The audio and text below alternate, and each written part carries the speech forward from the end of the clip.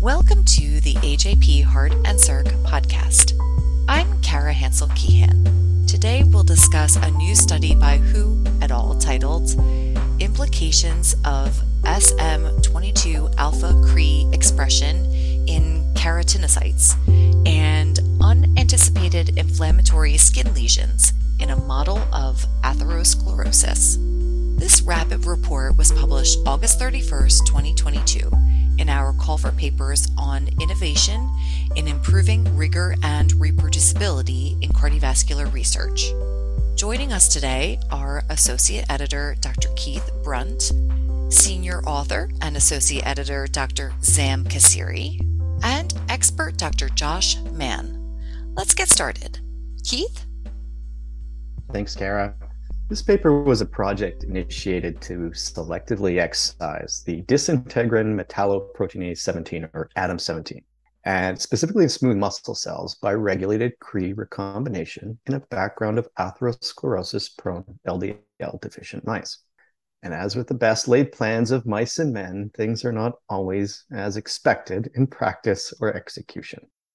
Here the authors show that LDL deficient mice that consumed a high-fat diet had normal skin, and those with the floxed alleles of ADAM17 driven by SM22 alpha developed significant skin lesions, necessitating an early termination of the study.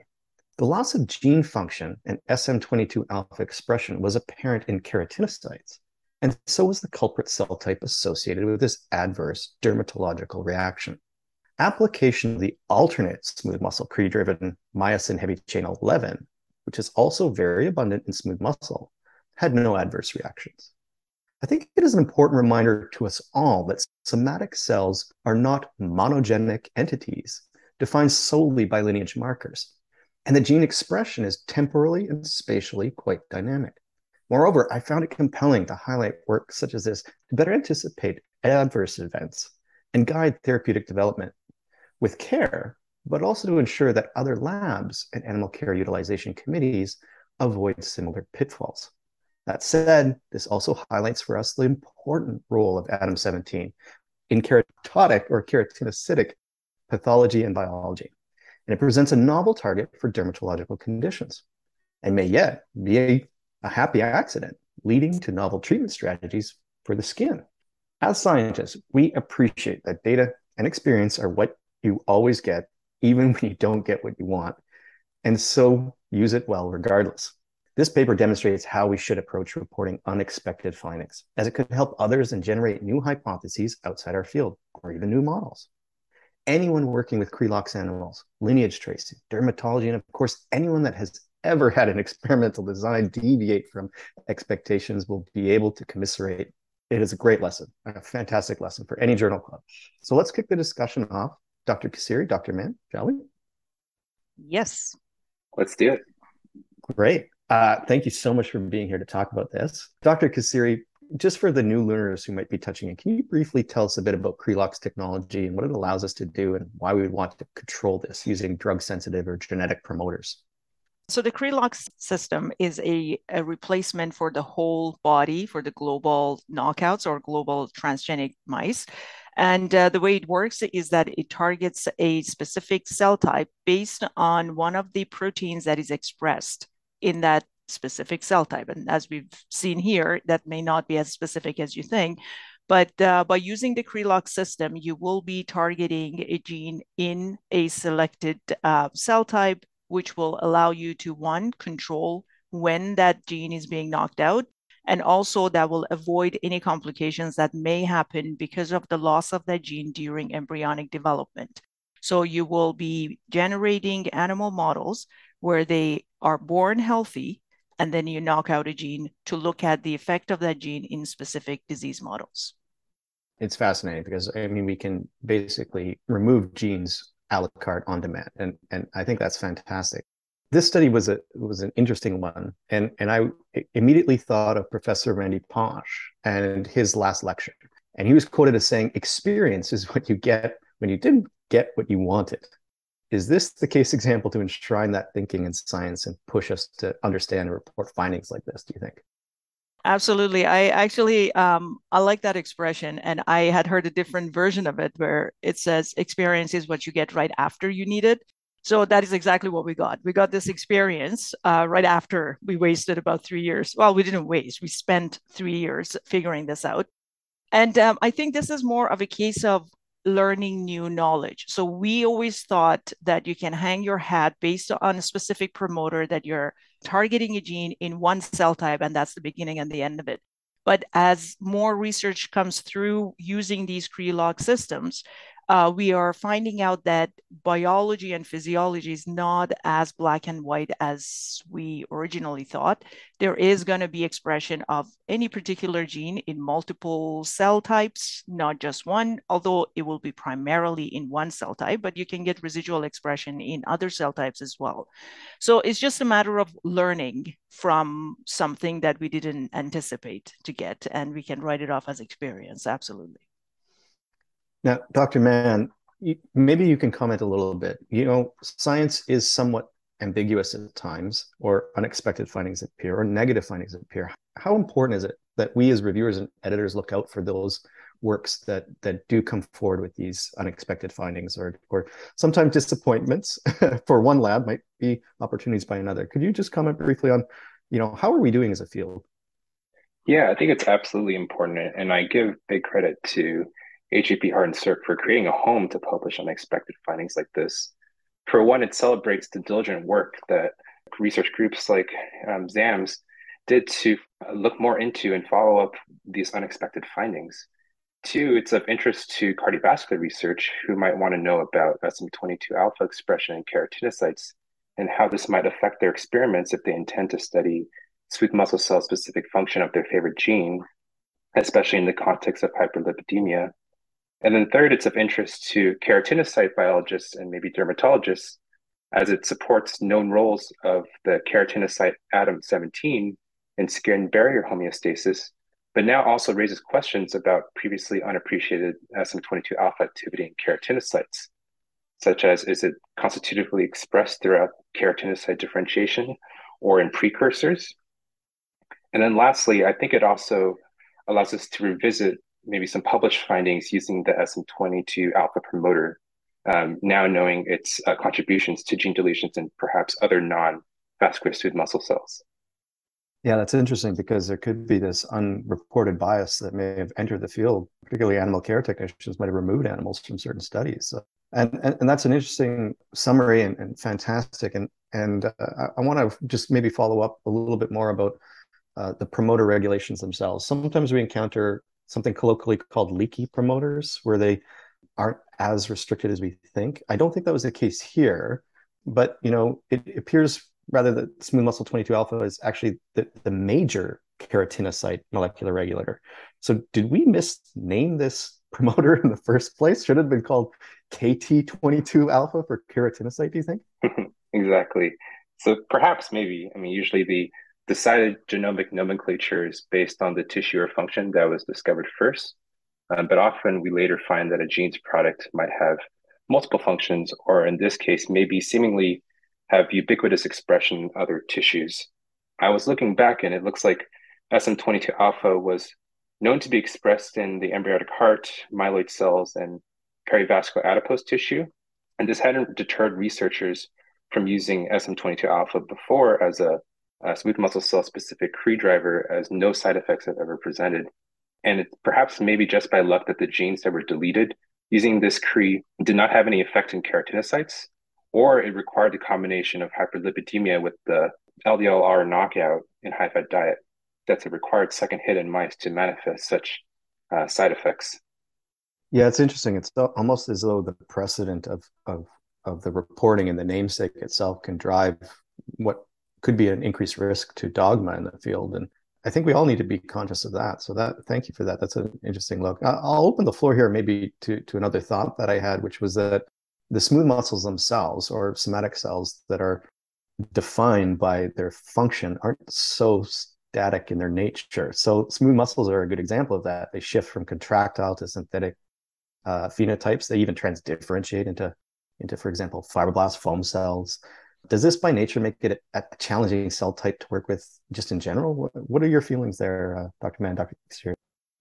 That's a great point. And that's kind of a scenario that we're dealing with when we study fibroblasts, for example. So what is important is to, as the promoter for the gene deletion, to specify a protein, to choose a protein that is expressed in a cell type under normal conditions, basically, unless you want to study the activated state. But I also want to emphasize what Joshua mentioned just before this in terms of what has caused the side effect in these mice. So SM22 alpha has been used in many different disease models and no other side effects have been reported. We have used it and others have also used it in, say, models of hypertension and aortic aneurysm. But there seems to be in this case, we had a perfect storm. We had the LDLR deficiency, we had the hyperlipidemia, and we had ADAM17 loss, which has been shown to be important in the skin. So we had these three factors that came together, and this appears to be the only time that you do get the skin lesions, because when we had mice lacking ADAM17, but they had an intact LDLR receptor, when they received high-fat diet, they did not develop the skin lesion. So you need the hyperlipidemic condition and the effect of ADAM17 on the keratinocytes in order to get this effect. So I want to emphasize that there are going to be cases where a selected promoter is not going to be specific to one cell type only, but it is very important to consider the context of the disease model. If you have a targeted disease model, so if you're inducing a localized injury to the heart, to the arteries, to a specific organ, you may not even be concerned with side effects that you would get in the skin. But in this case, it was a systemic loss of LDLR receptor and hyperlipidemia that led to this phenotype. Sometimes we forget that many of these cell-specific promoters are themselves biologically important to the function of a cell. So sometimes people will say demand drives expression, and there seemed to be a high demand in SM22 alpha in these keratinocytes, which is known as transgelin. And this is a cytoskeleton regulator believed to have a role in mechanotransduction. So in that combination that you just talked about, ADAM17 and LDL receptor on this high-fat diet, it's sort of a perfect storm. But does it make sense in any way? Do we know what the role is? Is there just a tenfold greater drive in keratinocytes, for example, than there is in smooth muscle? And this might be contributing to why we got somewhat of a very specific ADAM17 effect. So based on the staining that we did for SM22 in the skin, it seems like a majority of the SM22 is located at the root of the hair. So it may have to do with the way that the skin responds to different stimuli that could affect the hair movement or the fur movement in the case of the animals. And there is some SM22 present in the superficial layer of the skin as well. So why are they there? That's another big question to be answered, but obviously they are there, and ADAM17 is an important player in maintaining the structural integrity of the skin. Yeah, certainly ADAM17 would be on my watch list if I was in the dermatological field at this point. And that's the interesting thing I find is that we sometimes have these happy accidents where we set about to do something with the Cre regulator, but something else happens like this that really gets everybody excited in another field. So, but if we go back to those Cre regulators for a second, Dr. Mann, this Cre regulator was under a tamoxifen regulation to sort of allow for that temporal control. How important is it, do you think, that we have Cre reporter strains incorporated for spatial accountability in studies like this or elsewhere? And are we lacking some of the foundational information from mouse providers to design experiments? Like, could this have been avoided with a better standardized characterization of these mouse lines in general? What are we missing in the field? The control over the timing when Cre-mediated recombination occurs provides more flexibility for conditional mutagenesis in mice, especially when you're trying to study genes that are essential for early development. To your second question, I think the group publishing the first paper on a newly established mouse model has the onus for characterizing tissue specificity, the efficiency of the Cre recombinase, etc. And in the cardiovascular field, we're generally focused mainly on characterizing the specificity of recombinase activity in the tissues that are most relevant to us. So like the endothelial cells, the smooth muscle cells, immune cells, maybe different vascular beds, and maybe other major cardiovascular related organs like the kidney, liver, and the heart. But even in our most honest efforts, we might miss hidden phenotypes or may not anticipate how these phenotypes may manifest in certain disease states, like in this case with hyperlipidemia. So I think it's nearly impossible to exhaustively explore all these caveats a priori. So I think it's again important to publish these post hoc findings and have a place for them. That's a good point. And orthogonal experimentation is usually a good strategy. One, Dr. Kassiri, that you used, you integrated cell cultures of both keratinocytes and smooth muscles. You labeled with antibodies for SM22 alpha histochemically. What you didn't do was just abandon the colony at the first sign of trouble and move on. So why was it so important to your team to resolve and report these data here? Oh, that's a great question. So these mice are actually triple transgenic mice. So it took us about 2 years to generate these mice, and they had to be put on high fat diet for a few months. And the first few sets of mice that came through and we saw the skin issue, we thought, okay, it may have been a one-off thing. And then we saw, no, there's really a pattern here. So our initial intuition, or what we, I guess, hoping for it to be, was that there is such a severe atherosclerosis in these mice that maybe that's what interfering with the skin integrity. So we looked at that. We looked at vascularization, we looked at inflammation, we looked at all these different factors that could be linked to both atherosclerosis and skin lesions. And it turned out not to be any of those. And at that point, the first author of this paper, Mei Hu, had done so much diligent work in collecting the samples, in processing them, in compiling the data, that it got to a point that we thought, okay, it's going to be a waste if we don't let the others know of this finding. So, of course, at that point, in order to make it a complete story, we had to go a little extra length where we had to culture the keratinocytes and do additional staining and some additional experiments so that we will have an explanation for why we saw what we saw. And I want to go back to what Josh mentioned a couple of times. There's an absolute necessity and importance in publishing negative data and side effect data. And again, kudos to AJP Heart for accepting our paper, because for new trainees and students, they always think that, oh, if you get negative data, you wasted your life. But that is not the case at all. Negative data is as important as positive data. It may not be as exciting because then you have to go back and start over again, but it is as important as positive data. And that's basically what drove us to submitting this for publication.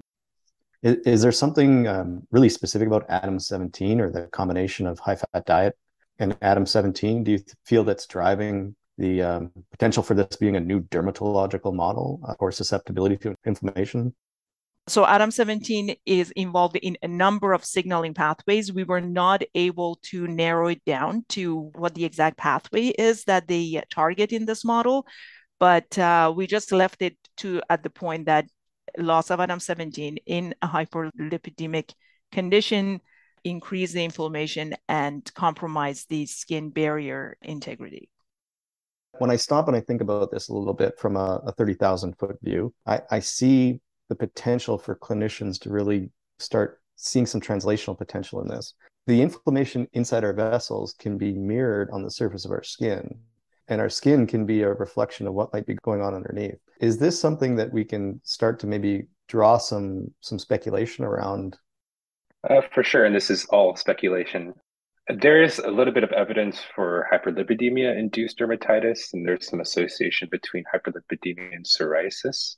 And of course, there's association between chronic inflammatory skin disorders and increased risk for cardiovascular events. And I think it goes back to, like you said, the chronic inflammation in the skin could be a proxy for perhaps chronic inflammation in the process of atherosclerotic cardiovascular disease as well. So, sort of like how we always ask our ophthalmologists to refer patients to show any back of the eye evidence of hypertension to cardiology. Maybe we need to get more dermatologists and cardiologists talking. Dr. Kassiri, I think ADAM17, like you said, has a diverse subset of substrates and clearly a diverse cellular compartment role. Any new and exciting things that we can anticipate coming from you in the future, do you think? There is definitely going to be new and exciting thing coming up, and I can't wait to share that with you. Hopefully in the near future. I suspected that was going to be the case. So thank you so much. Dr. Mann, do you have any final thoughts or maybe some advice for trainees or even seasoned PIs that might be planning their next pre-lock study? Yeah, I guess be thorough in your genotyping and validation early in your experiments so that you can identify these caveats early, but also don't give up and be diligent and rigorous, just like Zam's group, because it could open up a lot of other questions and be of interest to many readers. I think that's great advice and a great place to end. So thank you both so much. Thanks for listening to this episode of the AJP Heart and Circ podcast. Our theme music was written and performed by Ray Mitchell.